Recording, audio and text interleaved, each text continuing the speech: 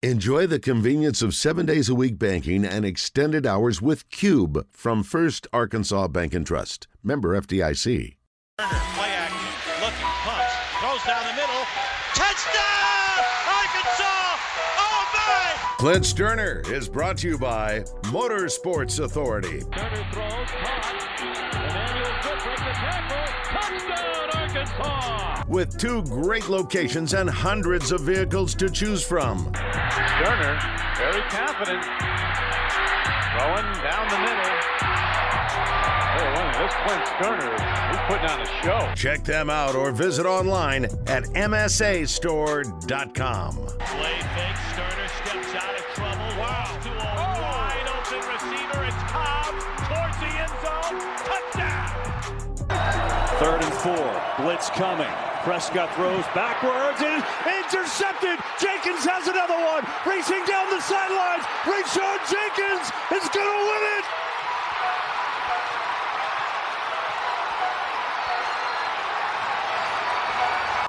In overtime, crossing route, was throwing it low on purpose, and just wasn't able to make the play and the connection between us two, and obviously tips up, and guy makes a great catch right there above the ground and ends the game. Very magnanimous of Dak Prescott to call it a great catch by the guy. We welcome in Clint Stoerner on the Brandon Moving and Storage Hotline. Clint, that is not the way to end a ball game. It was just one small part of a wild, crazy, in some ways unprecedented weekend in the NFL. Yeah, man, it was as entertaining a weekend as you're going to find in the NFL. I think we talked about it last time I was on, guys. This next, I don't know, the last month of the season, you get down to 17 ball games. I guess you got 18 weeks. So when you look at week 15 through 18, man, it's especially in a year just in the NFL, man, where you got a lot of 7-win football teams that are right on that bubble of that 7th spot. You got I think some really good football teams at the top that I think are going to end up sparring for that number 1 overall spot behind in the playoffs. So, and then you got a team like the one that I cover down here in Texas that's trying their damnedest to play spoilers. So this time of year in the NFL, man, this is when it gets, to me, it gets really, really interesting, and you're somewhat invested in watching these ball games instead of the first 14 weeks of the season. You're just kind of entertained because it's football, it's on TV, it's a reason to drink a cold beer and hang with your buddies and watch ball. But now, man, it gets down to the cutting time, and every game means something. So what a weekend from the start to the finish. The Minnesota game, man, I turn it on, and it's 30 zip in the second quarter. I immediately turn it back off and go outside and start working around in the yard, and I'll be dang if that game didn't flip. So, yeah, what a weekend, man, no doubt. Yeah, we'll get deep into that one in a second. As far as the Cowboys go, I guess the only solace from the weekend is they did clinch a playoff spot with the way the Giants-Commanders game ended. I'm guessing they did not talk about that afterwards, though. That probably was not how they were where they were focused. So, again, it was disappointing in a couple of ways because it really set up what could have been a huge game next week with Philadelphia. It's still a big game, potentially, I guess. But now that both teams have punched their ticket and the Eagles are kind of the de facto East Division champions, I don't know how much of a difference it makes. I guess the Eagles now just need to continue to move forward to try to be the 1 seed in the NFC. But I don't know, it's just kind of disappointing. But the Cowboys, it's weird. They're weird. I don't know what to expect from them week to week. I have so much faith in them when they're playing well, but games like yesterday, and admittedly, Jacksonville's not trash, but it's got to give you some pause. Well, it definitely pause. Look, 2 weeks ago, and I'm guilty as any. 2 weeks ago, I'm sitting there going, man, this just doesn't feel like the same old Cowboy team. This seems like a team that can make a run. This seems like a team that has a true identity. They got some discipline in what they're doing offensively and defensively, and everybody's talking about this defense being one of, if not the best in the NFL. And we're all talking about Micah Parsons as a defensive player that's on the fringe of being the MVP conversation. And then all of a sudden, in 2 weeks, between the Texans and the Jacksonville Jaguars, they've come back down to earth, and I think they've exposed themselves as potentially the same old Cowboys. They got problems on defense. There's no question about that.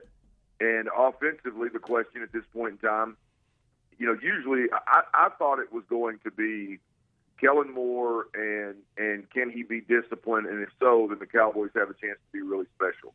and have a special year. And now it's coming down to the defense and Dak again, instead of the one elephant in the room of Kellen Moore and him getting pass happy. And the pass happy typically is a vertical, risky approach. And now we're right back to having a handful of problems or questions instead of just one. I'll argue, Justin, at least from Jerry's perspective, that now the Eagles game is even more important. Clearly, it's not for the NFC East. It's not for all the marbles in the conference. But in terms of the way we look at it and the way the Cowboys are going to be viewed going into the playoffs, they've got to come out and play well and beat Philadelphia, or the conversation is going to be, boy, here comes the same old Dallas limping in. They're going to be one and done. They don't really scare anybody at this point in time. Hell, I've already heard it start. I heard a conversation this morning on NFL Network, Justin. I love the morning show over there, and I'm listening to those guys. And they make in a conversation about the Detroit Lions possibly sneaking in. They legitimately, and whether you agree or not is really irrelevant, but the conversation was, and the question asked was, would you rather see the Dallas Cowboys right now, or would you rather see the Detroit Lions? That's where the conversation is after the Cowboys played the Texans one week and the Jacksonville Jaguars the next. It's crazy. It's crazy how it's rolling for the Texans. For the Cowboys. Clint, 3rd and long, about a minute 20 left in the game. Dallas has the ball, 3rd and 10. Jacksonville has called their first 2 timeouts. It's 3rd and long. What do you do here? Do you go for the jugular, try to get the win, get that first down, or do you make Jacksonville use their last timeout, punt the ball, pin them deep? Well, give me the rest of the situation here, because I didn't. Of course, I'm at the Texas game watching that debacle unfold as this is going on. So Cowboys are up. They're up 3. They're up 3, 3rd and 10. Make them waste their last time out. I'd punt. I'd run it and punt and make it and pin them deep. Try to make them use their last time out. Then they got to go the distance. College football is a little bit different with a timeout. Yeah. How much time was on the clock? Minute 20 left. 3rd and 10. Yeah, I'm punting that. I'm making them waste time out in that thing and making them drive the distance with no timeout. Yeah, that became crucial because there was a point in the game where if they'd had to use their last timeout, and then the last play that set up the field goal, they couldn't have run, because they would have never been able to get the field goal unit out there to call timeout. And the play before that, there was a debate as to whether the receiver got out of bounds, and they were going to have to burn their timeout, and they ruled ultimately that he was out of bounds and didn't have to burn it. Otherwise, they would have tackled him in bounds. It would have been the same difference too. So could have used that last timeout. Yeah. The buzz is crazy though, guys. Again, of course. I'm in Houston, and half of the half of the city here are Cowboy fans. Mm-hmm. You got a chunk of them that are old school Oilers fans, and they like the Titans. And then you got, when the things are rolling for the Texans are obviously, half the city. And boy, when yesterday with that game going the way it went, and then all of a sudden the Cowboys game gets flipped upside down in that day in press box, everybody's talking about, man, the Cowboys are on the verge of losing. So the buzz was about the Cowboys game there at the end while we were in overtime versus East County. So it was I was following what was going on, but I wasn't able to lay eyes on it when it was happening. 2 of the craziest things we'll ever see, and probably won't ever see again in our lifetime. 33-zip, Minnesota is down, and they come back and win the game 39-36 in overtime. And then the last play on the Raiders-Patriots game, where the Patriots try to do too much. They throw it back across the field on a lateral. It gets intercepted, and the Raiders take it in for a score on the final play of the game. It's just mind-boggling. I don't know which one's more unlikely. I suppose the comeback probably would be, but just crazy. Just a crazy day. It's a hard to predict game at times.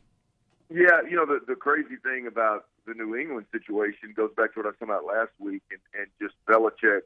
Typically Belichick has the most buttoned-up team and organization in the business, and now all of a sudden he's got a running back pitching a ball to a receiver that's going all the way back across the field. And I don't know if you guys saw it, but the post-game comments from Jacoby Myers that wasn't planned. He said he thought Mac Jones was open, so he's going to throw it to him. Didn't see Chandler Jones back there. So any way it goes, to even to think that a Bill Belichick coached football team just went freestyle in that moment is absolutely crazy. But then again, you look at the way that Minnesota game went. They it's one of those games where I look at it. I really struggle down here with Lovie Smith, the defensive-minded head coach. I really struggle with the coach that overemphasizes the importance of winning the turnover battle and overemphasizes all the fundamental football 101. You got to tackle well. You can't turn the football over. You can't take risks with the football. You got to check it down. And you got to, all this kind of stuff. And then when I see a game unfold the way that one played out, I mean, that team had 3 turnovers on down. They had a punt for 6. They had 3 turnovers. One of them was a pick 6, and somehow end up winning that ball game 39-36. And now I know that's not ideal. That's not how you want to play the game. But my point is, when you've got an offense that is all gas, no brakes, and you've got an offense that has a plan for everything, they are unbelievably prepared, you always have a chance. And now I did look, the 90, I think it was 90-1, the live bet that you could have made when it was 33-0. Mm-hmm. When it's 33-0 in that ball game. I did not. I'm not going to sit here and tell you I made that bet. But my point is, as a guy that covers the game and watches the game, it's just and feels strongly about having an offense, having an identity, having a plan. When you get to a 2-minute play, like I've covered a team in the Texas. There's been 2 or 3 different times over a 2-year span where, hey coach, why didn't you go for 2 right there? Well, we didn't have a 2-point ready. Hey coach, why didn't you go for 4th down right there? Man, we didn't have a play. We felt good at 4th and 1. What? What the hell are you talking about? You didn't have a play you felt good about. Like that is, to see a team come back from that kind of deficit, obviously it's history, but for me it's one of those of like, man, it's refreshing to see a team that is unbelievably well coached offensively. Got some great players, no doubt, but to put it all together in a half of football and show people what is possible when you're well coached in a well-oiled machine, it was fun to watch, fun to see. Yeah, the other thing about the Raiders game is they caught a touchdown late in the game that shouldn't have been. It was pretty clear to most people who saw it, and the officials said that they couldn't overturn it after it was ruled a touchdown, but his foot was clearly out of bounds by everybody else's view. It was widely agreed to, so it was a bit of a blank show. Why couldn't they overturn it? They could have. They said there wasn't enough evidence. You go back and I watch. saw it. I couldn't understand it. The sound wasn't up, and I saw the replay, and I'm like, well, he's out of bounds. Yeah. And then they showed the official come out and say touchdown. I'm like, well, that doesn't make any sense. I'm sure they'll probably be asked about it a little more this week. We got to move on real quick. Clint, just your overall thoughts, I guess, on Arkansas's defensive coordinator hire in the form of Travis Williams, who's coming up from Central Florida. Yeah, I'll be honest. Don't know a whole lot about him. Didn't cover Central Florida at the times I did watch. I'm watching for Gus Malzahn. I'm a Gus Malzahn fan. I'm watching their offense. I really didn't pay much mind to their defense, so I've got to do some due diligence here over the next week or so on exactly what that looks like, what they're going to do, and get a plan together on him, Justin. To be completely honest with you, so. I'm going to hold comment on that one. I see what I did love is some of the things that I'm hearing and seeing on social media from the standpoint of some comments coming out of Fayetteville from Sam Pittman with to foremost just him being completely transparent on what the problem was this year. Red zone offense, they were out physical at times, and the secondary. It's refreshing to see a coach that has no problem. One, he clearly has a great relationship with his staff and his players because he can openly talk like that, to the media. But those are things that Arkansas has just got to be really, really. They've got to be better than most if you're going to win, 9, 10 ball games. If you're going to give yourself a chance to win 9 or 10, and give yourself a chance, in the games where you're fighting an uphill battle. Alabama, LSU typically, Georgia, when you face them, you've got to be great in the red zone. Well, let me say this: you got to be more physical than your opponent 9 out of 10 ball games. So it was refreshing to see Sam Pittman, put that out there, own those things, and acknowledge those things publicly. And now we'll see if he can go out there. We will indeed. Clint, we'll talk to you on, I don't know, we're going to figure out a day. We're off Friday, so we'll figure out a day that works for you to get your second hit in this week, and maybe you'll know a little more about the new DC, and we can visit about that then. I guarantee you I will. I'll dig into it, Justin. Y'all be good, man. All right, buddy. Thank you. Clint Stoerner, thank you to Motorsports Authority as well, MSAstore.com.